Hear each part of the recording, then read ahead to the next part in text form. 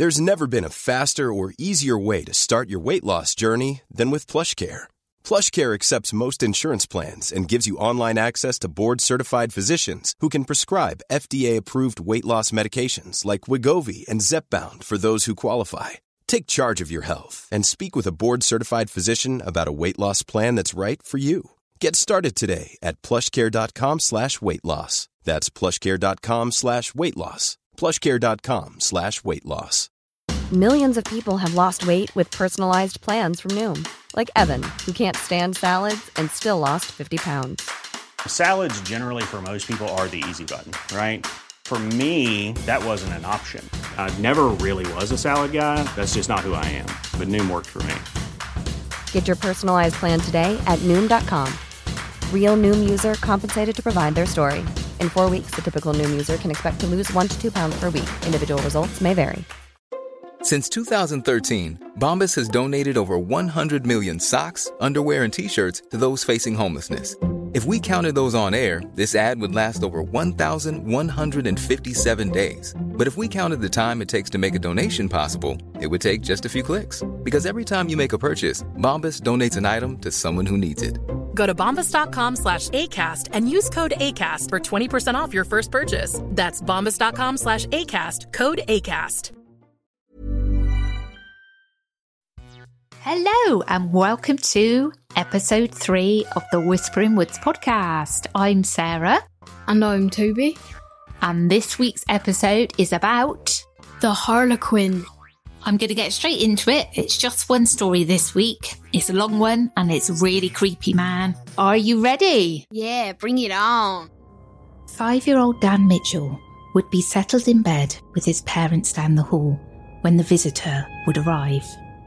Gracefully prancing through the young boy's bedroom, it would communicate through telepathy, theatrics and movement. The tall, thin, androgynous figure would appear to be in a permanent state of shock, with eyes wide open and mouth formed into a large O. Its face had an almost ancient look to it, but its hands were its most notable feature to the young boy, as he felt he recognised them somehow.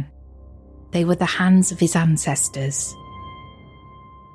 A damp, fresh aroma, like that of the summer rain, would accompany the visitor, and Dan would attempt to tell his mum about the entity, but she would put it down to his imagination. However, this creature was very real.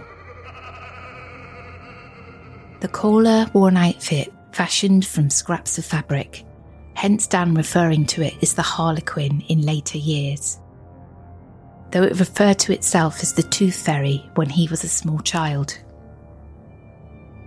He was never afraid of these visitations. Instead, there was a feeling of familiarity. Dan cannot remember the specifics of what the Harlequin would say to him, but he does recall that it would tell him about things he'd have to do when he was older.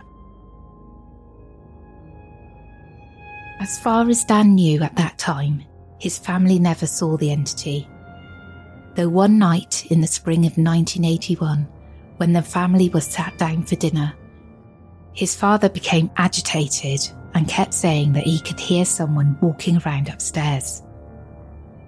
Dan recalls becoming horrified, as being a tough guy, he had never seen his dad that scared before.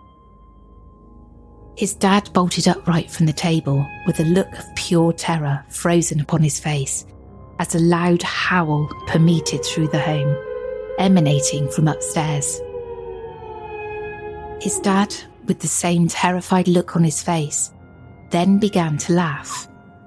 The rest of the family sat frigid around the table. The next thing Dan remembers is waking up, having spilt milk all over himself, whilst his family simply returned to eating as if nothing had happened. Dan believes the creature walking around upstairs was looking for him, and became frustrated when he couldn't find him, and that as the episode was so frightening, he had blocked out what had happened. More recently, Dan spoke to his father about this incident. He turned pale and refused to talk about it, and later, Dan found out that the family had known about the creature all along. Although not frightened of the entity at the time, Dan later learned that he may have been tormenting his mother and visiting her through her dreams. She would go through a period of having reoccurring nightmares that she was convinced actually happened. She'd be awoken to someone knocking on the door. In her dreams, she refused to answer as she knew the visitor was a man dressed as a woman, and he was waiting for her. Dan connected these nightmares to his own visitations, particularly because this being was similarly androgynous. Dan has since spoken to other family members about the odd occurrences, and his brother recalls a really creepy occasion where both boys were riding their bikes in the neighbourhood.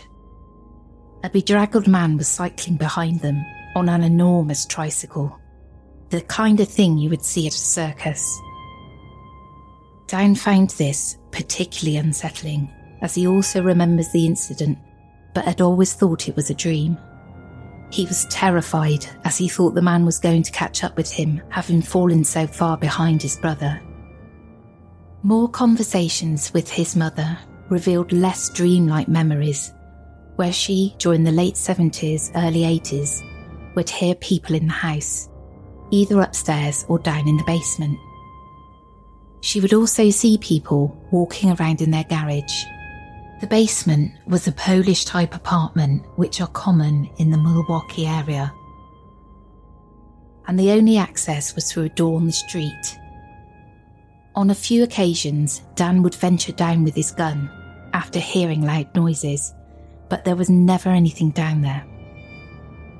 As his father worked nights at a petrol station owned by the family, the police were called on a couple of occasions to investigate these sounds.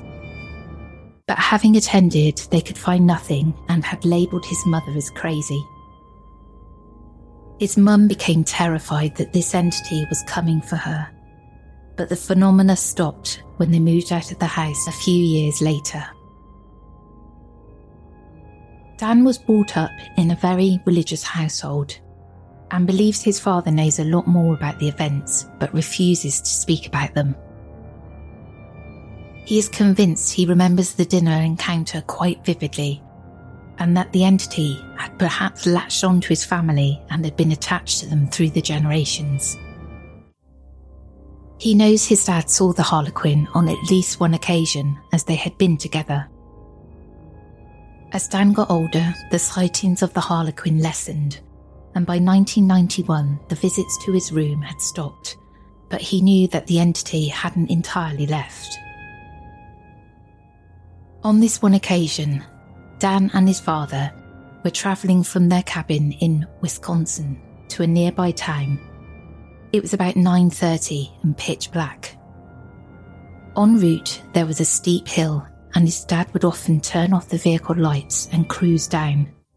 He had second thoughts this time round and turned the headlights back on as they reached the brow of the hill. And with the lights now turned on, they saw a man pushing a stroller along the gravel path. The figure was trying to hide its face as they passed, but there was something not right about it, and Dan is convinced it was the Harlequin. His dad saw it too, and he could tell he was really uncomfortable, but he didn't mention it. Maybe not to frighten his then 15-year-old son. Dan couldn't get the image out of his head and really didn't want to return to the cabin as the figure had been heading in that direction. Dan didn't see the Harlequin again until he was 18 years old. He was driving home with a few friends after a party late one night when they saw a figure up ahead.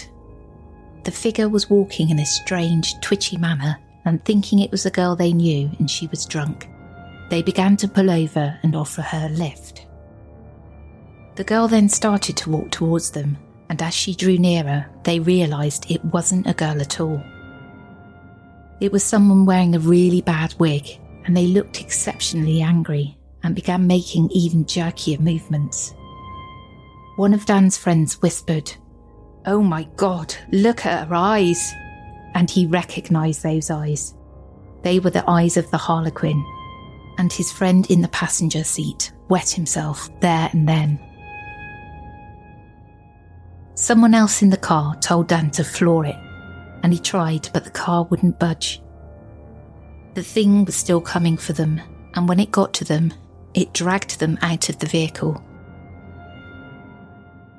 Everything else that happened is a blur, and the next thing they remember clearly is coming round and they were in the car, but a mile further up the street. He dropped his friends off one by one, and each of them ran back into their homes, locking themselves in. Unfortunately, Dan had to drive back along that street to get himself home, but he didn't see the odd spectacle again. In 2009, and now with a family of his own, Dan moved back to Milwaukee, and for a brief time they stayed with his mother-in-law, not far from his childhood home. He'd awoken early one morning so that he could make a start on helping to clean the basement for his mother-in-law.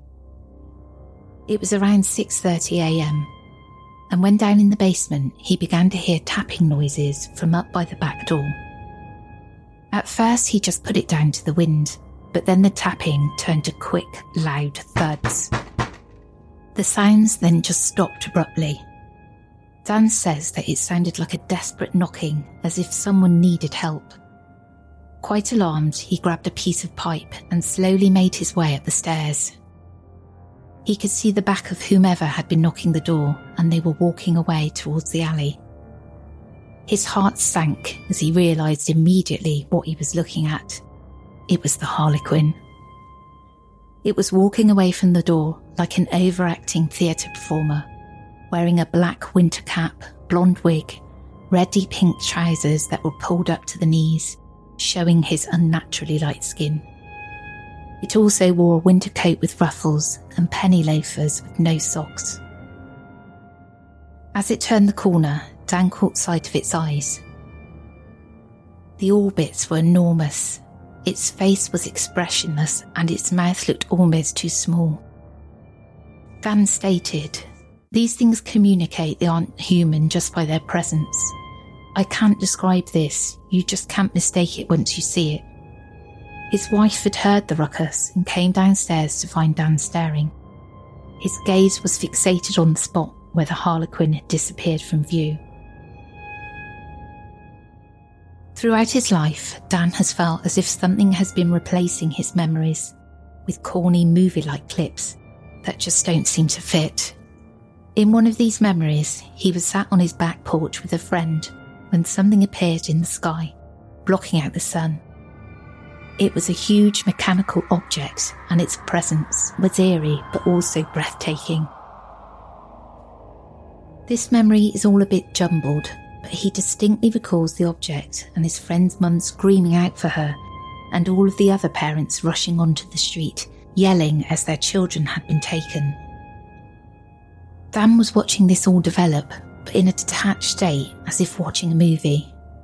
Then it's like the memory has been tampered with, and a huge water balloon fight takes place in his neighbourhood, with hundreds of people, the children playing with the adults.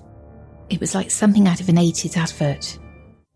In 2012, he made contact with the friend he'd been sitting on the porch with, and she too remembers this odd memory, and also from the perspective of watching as if it was a movie. She also remembers the sheer panic on their parents' faces. Dan went on to make recordings of her memories, but when he approached her to tell her he wanted to make a documentary about it, she became frightened for her child and herself, as she'd begun to get strange phone calls in the middle of the night. The caller sounded like an elderly man laughing or groaning her name down the phone. Her doorbell would ring frantically at night, and she'd find strange or perverse notes attached to her car. She eventually demanded that Dan destroy or give her the recordings, and this is when he too became terrified. When Dan and his wife moved home, they kept in touch with their neighbours, and in 2010, Dan's wife contacted them to let them know they would be moving back to the house in early March. The neighbour advised her that they had a visitor when her and her husband were cooking pizza late one night. They heard the timer go off in the kitchen and went to take a look, and there was a strange woman stood in their kitchen. She had thought she'd heard a noise, but put it down to their cats and had not investigated. Dan's neighbour described the woman as looking as if she were trying to disguise herself. She wore sunglasses and a blonde wig and looked, well, just weird. The stranger announced that she had a key to the next door property, but it hadn't worked, and she'd been given the incorrect key as it appeared to be the key to the neighbour's house. They demanded she leave and lock the door behind her. They ran round to the window to see if she had a card to note down the licence plate and forward to the police, but she just disappeared. The ordeal had frightened the neighbours, and the landlord changed the locks the next day, stating that no one had a spare key to the place. The neighbour was left petrified from the strange event and found it increasingly difficult to sleep and feel safe in her home. Dan fears that the late-night caller was the Harlequin trying to track him down. Dan wanted to know what this creature had wanted from him, and when speaking with others, they had told him to try and communicate and ask it. And then one night in late April 2010, Dan suffered from a number of vivid dreams. The dreams were so profound and powerful and were telling him that he had to be at a certain place at a certain time on a certain day. That day had been the following morning, 29th of April 2010. His dreams had instructed him to go to a park near to his home and sit on a bench just before sunrise. He half expected nothing to happen and took no weapon or phone with him, but did tape his driver's licence to his leg should something unfortunate happen and his wife have to identify him. After around 10 minutes, he sensed that he was no longer alone and that he'd made a huge mistake in coming. It felt as if something was trying to push into his mind, and then he heard the voice. "Do you remember me? Do you remember when we used to dance and sing together, Danny?" Danny turned his head slightly and caught a glimpse of the Harlequin. It was not 10 feet behind him. The thing no longer called itself the Tooth Fairy and allowed Dan to access its mind. It became clear almost immediately that I'd entered into the mind of something that exists so far beyond humanity that not even in my most profound moments of despair or spiritual elation have I ever experienced anything like it, Dan said. It has a certain animal nature to it, even though it is far above the animal kingdom in respect to its self-awareness. I am convinced that it has the potential to destroy the world if it wished. This type of being operates by an entirely different set of rules that transcend morality in ways we don't understand, he said. At the same time, as nonsensical as it may sound, there was a genuine care that it had for me this morning. Even though I was completely terrified and was possibly screaming, "Please don't kill me," as I was running to my car, it became obvious to me that it felt a horrible sorrow at my response to what it was. It was as if I had rejected it completely. Dan believes there are more of these beings out there, and they disguise themselves in the dark corners of the night. He believes they have a mission, though what it is isn't clear. During this meeting, it was also communicated to him that the Harlequin used to be human, but it transcended this form by sheer will alone. It told Dan things he hadn't really wanted to know, and left him questioning the whole of human existence. Not truly knowing if the Harlequin is here to help or is spinning a devious plot, what really frightens him to the core is that it now appears to be communicating with his children. Planning for your next trip? Elevate your travel style with Quince. Quince has all the jet-setting essentials you'll want for your next getaway, like European linen, premium luggage options, buttery soft Italian leather bags, and so much more. And is all priced at 50 to 80% less than similar brands. Plus, Quince only works with factories that use safe and ethical manufacturing practices. Pack your bags with high-quality essentials you'll be wearing for vacations to come with Quince. Go to quince.com/pack for free shipping and 365-day returns. Hiring for your small business? If you're not looking for professionals on LinkedIn, you're looking in the wrong place. That's like looking for your car keys in a fish tank.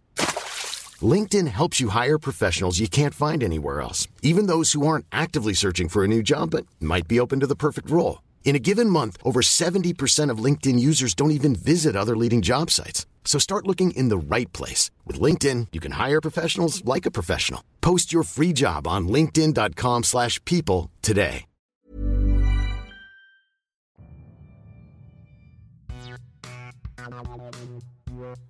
That's really quite a scary story, don't you think, Toby? No. Do you not at all? It's a little bit scary. Yeah, I would say I didn't. But I reckon if I saw it in real life, I would get scared. Yeah, me too. I'd be horrified. Do you know what? The one thing about that story really resonated with me when he said that he saw his dad scared. You've never really seen me scared, have you? That I can remember anyway. But I can remember being a child and seeing my mum scared. I can't remember what it was. It made me petrified. I was so frightened just seeing that person that you look up to, you know, they're your protector. Everything about them makes you feel safe. To have them scared is so awful. I wanted to just touch on this subject, memories of fear, because scientists have done some experiments or, you know, sciencey things, and they've discovered that you can pass on memories of fear through DNA. So say my ancestors were scared of something. Actually, what's really interesting, we're both pretty frightened of water, aren't we? Yeah. Yeah? I'm frightened of water, and I think through memories of fear, I've passed that fear on to you. And I do wonder if something happened with one of our ancestors and water. Yeah. You know? Also, it makes me think about reincarnation. Whether those memories are actually reincarnation memories or if they are memories of fear. Definitely something to think about, wouldn't you say? Yes, I would. Do you know about the goblin?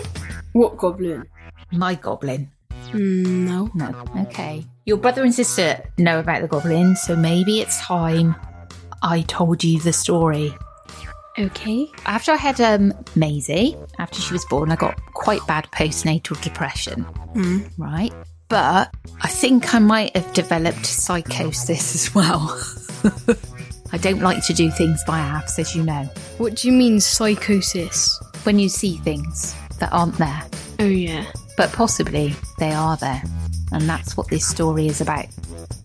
I had a dream one night when Maisie was tiny that there was a goblin in my living room.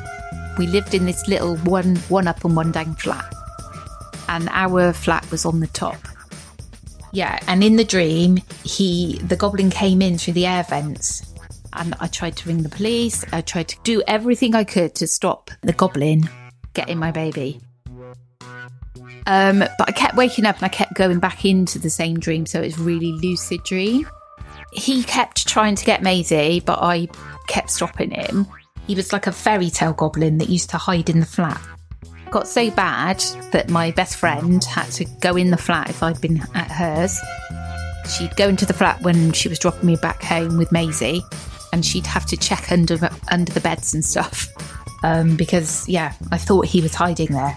In fact, I gave her an irrational fear as well. But he couldn't get Maisie. But anyway, fast forward on, years and years later, and your brother had a nightmare where he saw, guess what? The goblin. Yes, and he was so tiny, and it was leaning over him.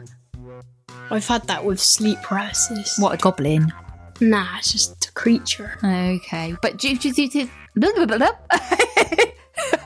that was a bit of a bad stutter. Do you think there might be something in this then? Because I've either passed this on to my child, because he wouldn't have been born at the time, or is there a goblin after me and my family? Yeah, there's a goblin after us. It really... I reckon I'm going to get attacked soon. No. Yeah. No, because we're stronger than him. Yeah. He just... I'll beat him. He just tries to tempt you. And also the last thing I had with the goblin was about 6 or 7 years ago, as opposed to like 22 when Maisie was born. Roger bought me a balloon. Well, actually, he didn't buy it for me. He was given it, and it was a big red heart. Roger is my partner, for the listeners. and I was having a bit of a particularly bad time of it. And this balloon, I took it back to my house. I think it must have been for Valentine's Day. And it followed me around the house. And I'm being serious because Roger didn't believe me at the time. So I got him to come over. And this balloon walked up the stairs behind me, into my bedroom behind me, then followed me back downstairs, into the living room, everywhere I went, this balloon followed me. Which was really spooky. But the reason I just pop it. Well, it disappeared. I don't even know where it is to this day. It vanished. The reason I connected it to the goblin is because I had 2 balloons when Maisie was born, you know, congratulations, it's a girl type of balloons. And I had this other psychosis kind of thing. So the psychosis was, you know, I had it quite a bit. It wasn't that I just had a dream about the goblin. But John had popped in to see a neighbour and I heard these clitter-clatter on the wooden steps that we had. We actually had laminate flooring on them. And I heard somebody come into the flat and I just assumed it was John. John was Maisie's dad, for the listeners. But then I was like, no, that wasn't heavy enough. So I looked around, nobody was there. I spoke to John after he came back in. He said, nope, I didn't come back in. And one of the balloons had disappeared completely, and that's why I connected it to the goblin. How's it connected with the balloon? Well, I don't know what it is about the balloons, but because he nicked one the first time, I reckon he did it the second time, and he was making it float behind me. Of course, this all could just be because I'm mad, and I've got an overactive imagination. But listening to this story, it really reminded me of what happened all those years ago. It's really difficult trying to scare you, isn't it, child? Yeah. So is there anything that really scares you? It's not a lot of stuff that scare me, but like I wouldn't get scared by monsters or creatures. Obviously, if I saw it in real life, I'd be scared. But if I would see something on my phone or something that would actually scare me, it would usually be like something really like uneasy or eerie, and Michael Jackson. Or like just tell the listeners about Michael Jackson. Oh, one time that was the only time I've seen you really frightened, apart from when you thought you found a dead body up in the woods. No, I did. But yeah, right, basically I was watching TikTok. I was like probably I was like 10, 9. Mm-hmm. Yeah, watching TikTok, just scrolling through creepy videos. And then there's this one video that had like a really eerie sound on it, and it was like an animatronic of Michael Jackson. Mm-hmm. And it was him just standing he had a really weird face, and he just stares, and it's making a really weird sound with the creepy music, and he does like this weird creepy dance, and it shook me right up. I dropped my phone. I ran into the kitchen. I just grabbed onto my mum. I was just screaming. I was like, "There's this video. It scared me." And then she was like, "Oh, let me see it." And I was like, "Oh, I don't want to see it now." I was like still like hugging her, putting the phone over her shoulder so her head's like backwards. Yeah, even the music frightened you. Yeah, you associated it with that. He was like, "Oh yeah, that music." Maisie was there as well. She was there as well, and she was like, "What the hell is that?" Yeah, that was one of the things that properly shook me up before. And the one when I saw the dead body was with my mate. We was walking through the golf course. Mm-hmm. And there was a couple weeks before we saw this bush. We thought it had like a coffin or something, because it looked like a coffin that was inside of it. And then, yeah, like 2 weeks after that, we're walking up it after we've seen the coffin. And then I look around the corner into the bush, and I see like, I don't know if it was real or not, but it looked like just a dead body. He was commando, yeah. Just led straight down on the floor. His head, his mm-hmm. hair. He looked like Dad, so that's the thing that scared me. Oh, I know. You were in a bit of a state, weren't you? Yeah. And I saw it, I just pegged it and running off in my welly boots, yeah. Milo's shouting, "What's going on?" I was like, "There's a dead body in there." And then he just started running, because he didn't know what to do. And he thought I was lying, but I started crying. Yeah, because you got back here and you were both really pale, and then I said I was going to go up and check it out, and you started getting it's inconsolable. You wouldn't let me go. Yeah, and when I was going back to Dad's, he was in Iceland, and I start feeling really sick, and I go outside, and I grabbed a Lucasade from Iceland, and I just walked outside, and I just threw up, and all I could think of was that dead body, whatever it was. Oh dear. Well, thankfully, no dead bodies have been reported in the woods near us, just for everybody's info. And just to clarify, that Iceland is a supermarket in the UK, and Toby doesn't mean the actual country. Yeah, the only type of stuff that's going to scare me, I won't get scared of anything unless I see it in real life. Okay. But if I see something scary at night, this is a thing, about February and Pisces. I'm a Pisces. Mm-hmm. Yeah. A Pisces? Pisces, yeah. Yeah. All the February people, There's different types of people with different star signs, their mindset at night time, There's other ones that are all like nice and lovely. But February, I can tell you this now, all of them are mindsets at night time are just dark thoughts and like scary thoughts. And just bad things like of not monsters, but like like murders and that. Intrusive thoughts they are as well. So you do have to try and learn to control them.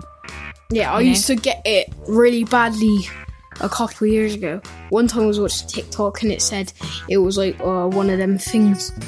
Yeah, their mindsets at night time was like, it isn't fake, it is real, because it's literally the exact same. Right. And they put a photo on it, like February Pisces see at like in their mind at night time. Mm-hmm. It was like it's kind of like this little guy with like a long like head, and his mouth was like really long open, right? And he was like really short. His body was like a kind. It looked like an egg, and he had like really thin legs in his like that. And I've seen that before in my mindset before, so that creeped me out a lot. I bet it did. That brings us to the end of our third episode. Our little request today is if you think that anybody would be interested in the podcast, please tell them about it, share away, and of course, as always, write a review for us, please, if you haven't done so already. That would be fabulous. We actually want to do a couple of shout outs to two very special people who've been really supportive with the podcast. So you can go first with yours. Rosa W, a girl that went to my primary. She's been very supportive with it. And I'd like to give a shout out to Peter C. To say thanks so much for liking every post on social media. You are a star. See you later. Take care, everyone, and we'll catch you next Sunday. Goodbye. Bye.